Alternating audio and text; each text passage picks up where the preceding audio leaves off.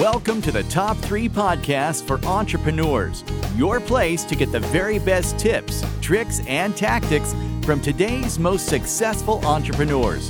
Here's your host, Stephanie Burns, founder of Chic CEO. Hello, everyone, and welcome to the Top 3 Podcast for Entrepreneurs. I'm Stephanie Burns, the founder of Chic CEO, and today I have with me Chance Barnett, founder of Crowdfunder.com. Chance is a serial internet entrepreneur turned advisor, now helping startups and small businesses raise funding as co-founder and CEO of Crowdfunder.com. In a past life, he was a best-selling author in the areas of personal development and entrepreneurship, and he's deeply fascinated with technology, systems, and human behavior and psychology. Chance, thanks so much for joining me today. How are you? I'm fantastic. Thanks for having me, Stephanie. Great. So tell us a little bit more about you. I gave a real short bio, but give us kind of your background, how you got started, where your career took you, and how you got to creating Crowdfunder.com. Sure. Well, I'd say I'm certainly the black sheep of my family. I did not come from a family of entrepreneurs. And so there's probably a lot of fantastic female entrepreneurs listening to us right now. And I'll have to say that I don't think entrepreneurs are necessarily coached initially. They're born, but you can certainly learn the skills of entrepreneurship. I really had to fumble my way around in the dark to find my way. I went to college here in California at UC Santa Cruz, University of California at Santa Cruz, and that's where, for me, I really caught the entrepreneurship and internet bug. At the time, over the hill in Silicon Valley, there was the kind of early Web 1.0 boom, and I was fortunate enough at the time to run into some uber successful business people who really got me interested in business for the first time, really through the context of the power of the internet and mass communication to connect people. And so I saw what these really fascinating business people were doing and the scale at which the things that they created were able to get out into the world and change behavior. And that really fascinated me. At the time, I was studying science and biology at UC Santa Cruz, and I was so fascinated with the internet and the web and what was happening at the time that I basically just left school to start an internet company. My ambition was a lot greater than my knowledge and experience and wisdom at the time, and actually ended up failing after a year going out and trying to start a company. And that's one of the things I actually like to share with entrepreneurs the most are some of the lessons and some of the stories of things that haven't worked. And I think too many successful entrepreneurs like to gloss over or skip some of those things to not tarnish their record. So long story short, my first entrepreneurial endeavor was a failure, but I didn't really look at that because I created so many amazing contacts, learned so much about what I had no idea about business and what I didn't know, and really started to understand, hey, there's a map here for developing as a professional, for learning different skill sets, and there's people that are successful creating businesses over and over. So it was after that I ended up starting my first successful company with a partner and grew that into about a 150-person organization. It's still around today, a great cash flow business, and that was also in the internet space. But I've done kind of a wide variety of things, all the way from publishing and being a writer and speaker, to scaled customer and marketing acquisition over the web, to investment, finance, and software architecture. So I'm kind of all over the map and a little bit odd, but that it all seems to make sense for me as I jump from new venture to new venture. And I've jumped a little bit in my latest venture now to the investor side of the table, and that's really what I'm focused on at Crowdfunder, is connecting entrepreneurs with really great investors, but doing it over the web in a new world that we have here where investing is meeting crowdfunding and people can invest over the web. So that's a little bit about me. And your surprising secret here that you told me is you actually took a short-term retirement. I'm so jealous. Oh, I did. So I've grown up surfing, and that's one of my passions. And one of the places that's led me is all throughout Mexico, mainland Mexico. So I actually took a year off, and I based myself in Mexico, which was a lot simpler and cheaper. I kind of sold everything that I had at the time after seeing how expensive and high cost my lifestyle was here in the U.S. And had the great opportunity to just start traveling and decided, hey, I'm going to take at least a year off. not be a workaholic, even though that's what I loved for the 6.5 years prior.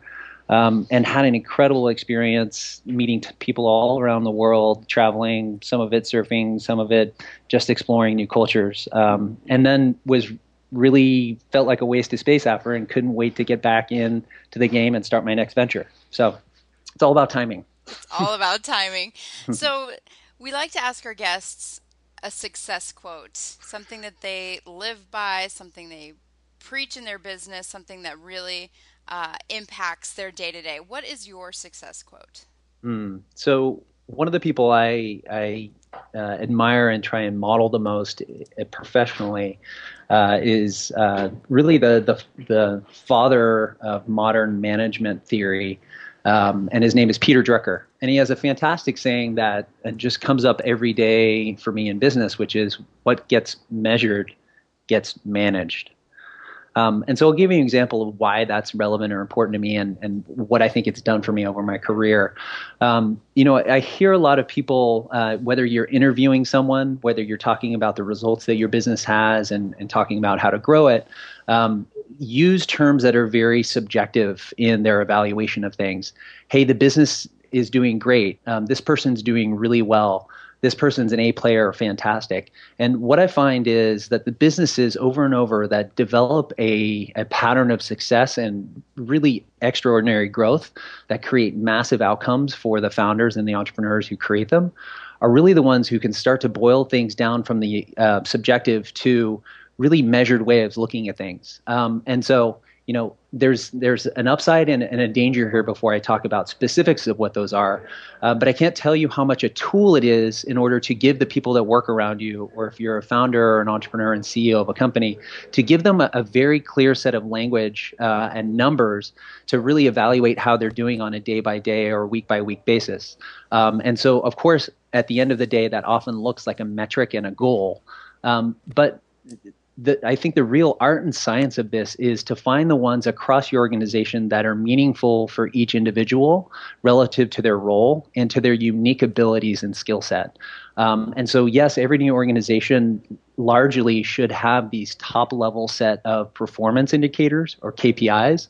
But if you can really drill those down into something that's meaningful and relevant for each area of the business, and you find a way to measure that, you can take things out of subjective for the people, and you can help your team really start to find what it is that leads to those outcomes. Because until they have that really great lever to know, hey, I did this today, or I did more of this week, and look how much better I'm doing, oftentimes that behavior isn't recognized for being productive or not productive. So I really like to, and I've had to learn to get much better at this, as I didn't consider myself a natural manager. I'm a little bit more of the rugged individualist entrepreneur. Finding this as a way for people to create success for themselves has really transformed my experience in business and helping other people be successful around me in business. Wow, that's a great story. Thank you for sharing that. I really agree with that concept of what gets measured gets tracked and how we have managed and how we actually move forward. So I think that's a great point when you bring it up in terms of your team as well. I think that gives them some really great milestones and benchmarks to measure themselves again. So today we're going to talk about our top 3 tips for equity crowdfunding. And equity crowdfunding is pretty new. And Chance, you've been kind of on the forefront of this. And I'd like you to tell everybody a little bit more about crowdfunder.com and the whole industry of equity crowdfunding right now, if you don't mind, before we go into our top 3 tips. Sure. So to try and keep something which is a little bit complex, which is investment and finance and fundraising, and make it simple, over the last several years, some new laws have been passed, of which I was a bit involved in DC, helping to shape and push forth, that changed the way that investment works today. Some people didn't know it, but in the past it was actually against the law for you to go out and tell people you didn't already know the fact that you were raising investment, which sounds very crazy. At this day and age, with the internet, with radio, with television, the fact that if you're looking to raise investment capital for your company, you're not allowed to go out and mention it is a little bit crazy. But there was a law that prevented what was called general solicitation. And that means that you weren't allowed to advertise the fact that you're raising investment for a private company. It's very different if you have a public company, which is, say, gone on the stock market. So what that is really done in the last 80 or so years in our country has put public companies that are already big and large at an advantage to getting more money from the public than small business owners, than entrepreneurs. And so what this law has really done that's really come about over the last couple of years and now giving entrepreneurs a great opportunity, takes and levels the playing field and allows everyday small business entrepreneurs, startup founders, to also have the same advantage of going out and be able to talk publicly about the fact that they're raising money and do it in a more communal type setting, to go out to not only their friends and family, but people they don't already know, and put their story and their business in front of them and drive investment into their company that helps them grow. So that's exactly what we do at Crowdfunder, is we allow startups and small business owners to have a powerful way now to tell their story and to pitch active base of investors online. And so we both empower entrepreneurs to tell that story and circle their own community. And then we have a large and growing community of active, accredited institutional investors and individual investors at Crowdfunder who are actively looking and investing in startups and small businesses. So it's really in the last year that we've been actively helping companies fundraise over the web, and we've helped fundraise for some really fantastic companies. It's very simple to come online. You can just create a free company profile and start telling your story. And then we have a very simple model where entrepreneurs can get access to getting in front of our investor base. And so this is a little different this is different than crowdfunding, where you get your crowd and your community to, pre-sale or pre-purchase a product, and you can amass. But I think I saw an article that you wrote not too long ago that, if I can't even remember who the company was, I'm sure you could tell me, if they had gone with crowdfunder.com instead of Kickstarter, all of the people that had donated would get a kickback. Yeah, so that story is really, I write a little bit for Forbes about investing in crowdfunding and this legislation that changes investing, also called the Jobs Act. But yeah, that's a great example.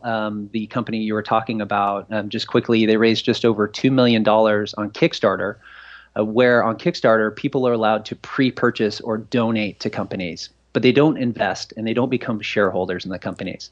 So it's a really great way to build a community and to jumpstart your business by getting a bunch of customers on board to back you. So there was a company called Oculus Rift that creates this virtual reality headset, and they sold several thousand copies of that to would-be customers over Kickstarter. Fast forward into the future a little bit later, Facebook ended up buying this company for about $2 billion. What highlights the difference between Kickstarter and what Crowdfunder could have done is that on Kickstarter, none of those people got a share of the profits for Facebook buying that company for $2 billion.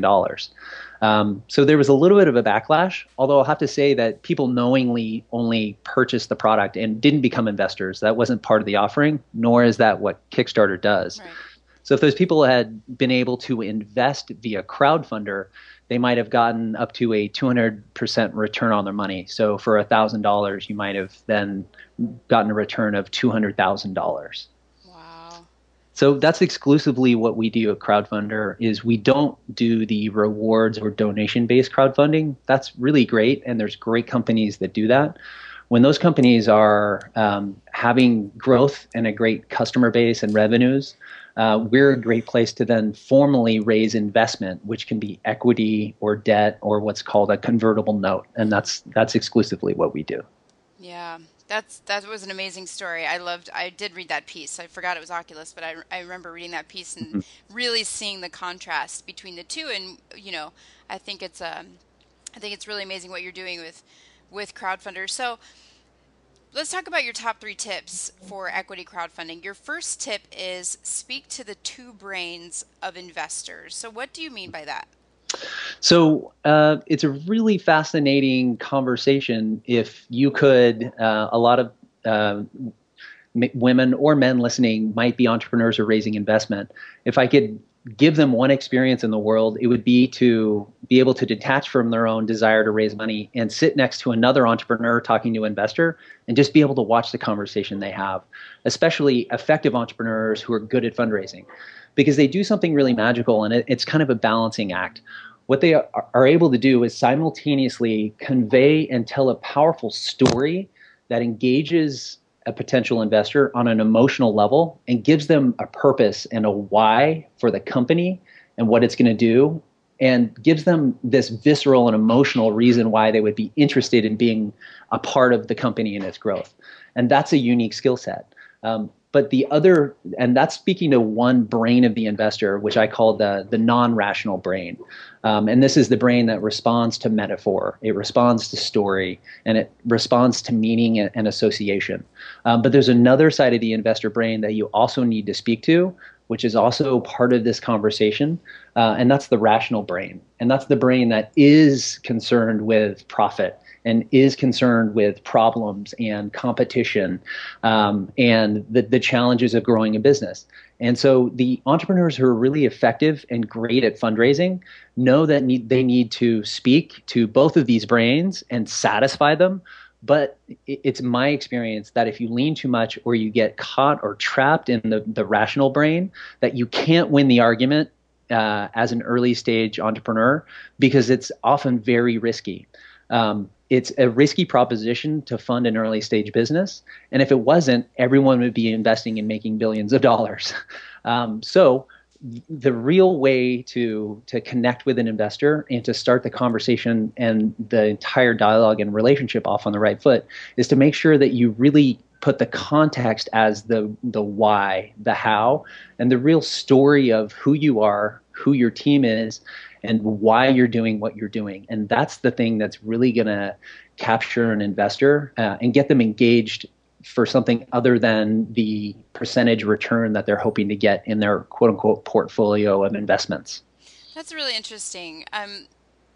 Because I think you're right in terms of when you're trying to find an investor and you have your early stage company, you really focus on your numbers, on the rate of return, trying to mitigate the risk. But people do forget that there's a story involved, that we all have emotions, and that investors want to be passionate as well as get a good return, but they want to feel something for what they're investing in. So that's a great point. I love that.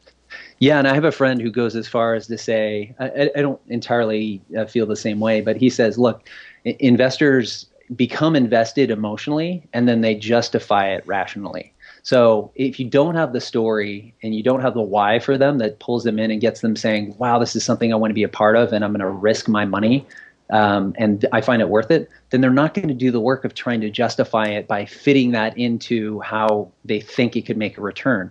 But if you do that effectively, they'll be on your side and trying to figure out and help you and walk you through, hey, how can I get my return and how is this going to be a very successful company? Right.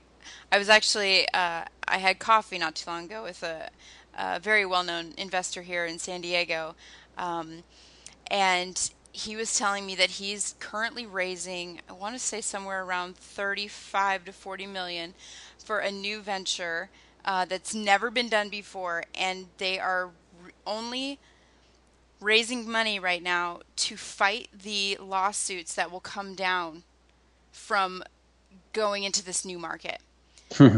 And that is something that rings true with what you're saying here, is in order to raise that kind of money, that investor has to be super, super emotionally involved and really passionate about the cause and creating a new blue ocean for, I think it was TV signals or something. But it will go to the Supreme Court, and they're preparing for that by raising funds. So that's a really great point, and that's very true in his case for sure. So your second tip is investors trust other investors more than you, the CEO. So tell me about that. Well, one of my other favorite thought exercises, similar to the one that I suggested for entrepreneurs before in watching other entrepreneurs pitch investors, is that it would be fantastic if they could be an investor for a month and see how many entrepreneurs pitch them and what they try and say and what they try and get them to believe. You might not be surprised when you heard that there's a lot of fantastic hyperbole that comes out of CEO's mouth that is not always to be trusted.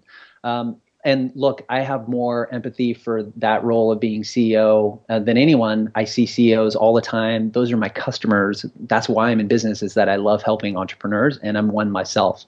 However, investors take a lot of what CEOs and entrepreneurs who are fundraising say with a grain of salt. And so if you're trying to constantly sell yourself and validate and prove what you're saying on your own, I believe you might have, say X level of effectiveness. But if you can use the words, the quotes, and the reputation of other people aside from you, maybe there are other entrepreneurs, that has one level of effectiveness. If you can get other investors validating you and backing up what you're saying, believing in you, and or advising or investing, that has many times more credibility than anything you could ever say to an investor. And why is that? Well, because they know those other investors have spent the time to vet you. They've done a lot of the hard work and the dirty work to get to know who you are. And if they're putting their name behind you, then that's much more powerful than anything you could ever say in a single conversation with them. So what I really try and get entrepreneurs to understand through this is not that investors don't trust you. That's not the message that I want to come off. It's really the power of notable people, of other investors and other credible sources of information, validating and lending perspective and credibility to what you're saying, can skyrocket the amount of effectiveness and the performance that you have in pitching investors and fundraising. So, they say a picture is worth 1,000 words. Well, I think in fundraising, an investor's words are worth 1,000 words. Very cool. And I definitely agree because, when you are trying to raise money, getting that first investor, every startup knows that once they get one investor, it's going to be a lot easier to get more because there is that trust factor with other investors. So that's a great point. Yeah, and you've probably done this yourself. So rather than going out and trying to cold get investors, what smart entrepreneurs who understand that they'll probably not just be raising funding once, and this might not be their only company, they actually look to sit down and build a meaningful personal relationship with investors so that the investor can have a sense of who they are outside of wanting funding from them. And so I would imagine you're a smart entrepreneur, you have a great network, you probably invest that time in creating more personal relationships outside of fundraising with investors so that when you do show up, there's a level of rapport and trust that you just can't shortcut when you're trying to raise investment. Right, because even if you don't get an investment from them, the value of the conversation you have with them is usually pretty high. Mm-hmm. So your third tip is focus on what's in it for them, meaning the investor. Mm-hmm. So, we alluded to it and we said, look, investors need to be spoken to in this both rational and non-rational brain. But it's never lost on me. People think they're driving the point home by drawing conclusions or painting a picture. But what you need to do to be effective as a CEO, and very much more so in fundraising and raising investment, is to tell a potential investor what this investment is going to mean and walk them through the next several years of how you think your business is going to evolve and what their experience is going to be like, and why it's going to be a positive experience for them. And so I want to give you a day in the life of an investor if you're an entrepreneur thinking about fundraising, so you can understand a little bit more about their existence, so you can understand what might be in it for them. So an investor is not someone who has no touch point to your difficult position as someone raising funding. And in fact, I would argue that they do more fundraising activity for themselves than you do. except their investors are different people. They're called LPs or limited partners. So almost every investor, unless they're a very independent angel investor, has other investors that invest alongside them or have actually invested in their fund, and that's the money that they're investing. And so what those investors are doing is actually representing a fund, and they have to go out and they have to make successful investments and return money to that portfolio in order to keep their job. And so they're actually on the line, not just making a decision about should I invest in you or not. This is actually a critical decision point in the long-term arc of are they going to be successful and are they going to be able to raise their next fund? And so all that as pressure aside, what your job is to do is to understand what kind of investments are they making?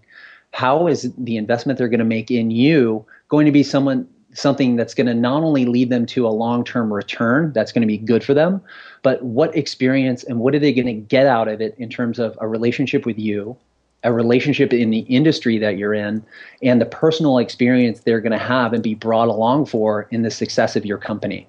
And sometimes that's lost on entrepreneurs because they're so focused on getting a check in that there's an investor on the other side of that check. And they're writing checks for a reason that are, yes, they're about return, but they're also about the experience they're going to have an investor and where it's going to take them. So if you're a fun, zany entrepreneur and you have access to a lot of great people, not only in your city, but in other states, or you have access to a lot of other things, there's a lot of intangibles that you can bring with your role in the industry, with you as a spokesperson, with you as an individual, that are also assets that you want to make sure and put out there in front of the investor so that they can start to nibble and bite and get interested in some of those things. And I see a lot of really amazing women be very effective at doing this because I think a lot of times they're more effective and more conscious about connecting people in a social circle than some men are, who are oftentimes more transactional in fundraising. So they're able to tie all of the relationships in a community together in a more significant way that does attract an investor's potential attention. I don't know. I'd love to ask you, have you ever seen women who are very successful? I know a few of my own that are great along these lines. Oh yeah, a girlfriend of mine recently just sent me a text that she warm circled 250,000 just by calling her network. And I was like, oh, that's amazing, congrats. But she's taken a lot of time to build her network and create those relationships with not only the investors she currently has, but potential investors down the line. So it was just a few phone calls and she had $250,000. So that's a really great point. I'm glad you brought that up. And I do think that women do have the edge on that. It's just kind of how we are. We like to collaborate. So that's a great point. I love that. And thank you for walking us through the day in the life. I think that's really important for us to understand. So we like to also ask our guests to give us a book recommendation, a book that you think that our entrepreneurs would love to read and it would make a difference in their business. So what book do you recommend to our community? I'm going to go out on a limb and recommend two, if you don't mind. Sure. So the first one would be a book called Influence, The Psychology of Persuasion. And it sounds a little manipulative, but I'll have to say that if you're someone who's interested in being an effective communicator, if you're interested in having strong outcomes when you talk to your team or when you engage with investors, then understanding the subtle things that are happening in communication and in the relationships that we build personally and in business, this book simplifies a lot of that down to really 7 main points of influence, and it helps you understand how these are at play already in your day-to-day life. And so the author is a fantastic doctor and PhD named Robert Cialdini. And he lays out these 7 factors of influence and walks you through really great examples that you can put to work tomorrow in your everyday personal and business life that are really helpful. So that's a really great book, and it's very palatable. Again, it's called Influence, The Psychology of Persuasion. And then another one I would recommend for entrepreneurs, and I think maybe even particularly for women, because I think the sometimes work-life balance issue is even more of a challenge for some women, is a book called The Power of Full Engagement. And this is a book by Tony Schwartz and Jim Loehr. The Power of Full Engagement. And this book isn't about what are all the fantastic business skills that you can pick up that are strategic and tactical. This book is about your personal experience and journey as a CEO. And I believe one of the core underlying elements of your success, your fulfillment, and your really having a tremendous, great experience as a CEO and entrepreneur is to be effective at finding a way to manage your energy. And if you manage your energy effectively, you're going to be able to manage your mood. You're going to be able to manage your business. You're going to be able to manage your personal life and your time. And so at the core of all this is the energy that you have. And if you're drained, you're going to go into every day feeling overwhelmed. You're going to feel like people don't have your back, and you're not going to have a good time. You're not going to have fun, and people are going to sense that, and things will be more difficult. But if you do manage your energy effectively, then you're going to have a tremendous time. You're going to have people wanting to be around you and attracted to you. And you're going to have people wanting to do things and help and be engaged and involved around you and your company. So there's a lot there, but I'll just leave it at that. Pick up a copy of the book, and it can really help you. The Power of Full Engagement. Mm-hmm. Perfect. I haven't even heard of it. I'm a crazy voracious reader, so I'll probably get that tonight. That sounds lovely. Perfect. Well, we like to end our podcast with asking our guests to throw out a challenge to our entrepreneurs, our community, something that will impact their business today that you know will make a difference. What is your challenge for our entrepreneurs today? Mm-hmm. So my challenge for entrepreneurs is to pick a single person who is someone you admire because they're wildly successful in an area of life that you're passionate about. It could be directly related to business, but it could be something else that you're passionate about. And if this is someone you really want to get to know, likely it's someone that you've thought was impossible or wouldn't pay time or attention to you. I want you to pick that person that you think is impossible to get in front of and get their attention. And I want you to do something. I want you to spend a week or two thinking about something that might be of significant value to that person. This doesn't have to be a crazy amount of stuff that would be of value, but challenge yourself to say, what is this person experience and what are they interested in? And could I do something without their permission that they would value? And go and do that, whether it's write something, whether it's blog about them, whether it's create something that they're interested in and passionate about and what you share as a passion, and just go and do it. And then do everything you can to find their email address, their Twitter account, and try and post a message and put it in front of them. Don't ask their permission to be in their life and be of value. Just start being of value. And this can have a magical effect. People that are really busy get tons of emails every day from people asking to get involved around things that they're doing or in their life. But not many people show up and say, you're interested in this, so am I, and I've just done this because. Now look, that differentiates you from everyone else, and it's a fantastic way to get busy, successful, and passionate people's attention and to engage them in your life. Oh, I love that. I will challenge myself to do that as well today. Good. Awesome, Chance. Well, thanks so much for joining me. I always love talking to you. And, you know, Crowdfunder is doing such amazing things, and I love watching what you're doing, and I love reading what you're writing. So keep up the great work. We are keeping our eye on you, and I hope to have you back soon. Thank you so much, and keep up the great work. And however we can help more fantastic women leaders and entrepreneurs, it would be our pleasure. Absolutely. Thank you, Chance. Thank you. Thank you so much for joining me today on the Top 3 podcast. If you're looking to start a business, come on over to chic-ceo.com to get all of the information you need to get moving. If you're looking to grow your existing business, you aren't quite ready for a business coach, but you know you need some higher level business strategy, the Chic Elite program is a perfect fit. So head on over to chic-ceo.com to check out all the resources and for the show notes to today's episode.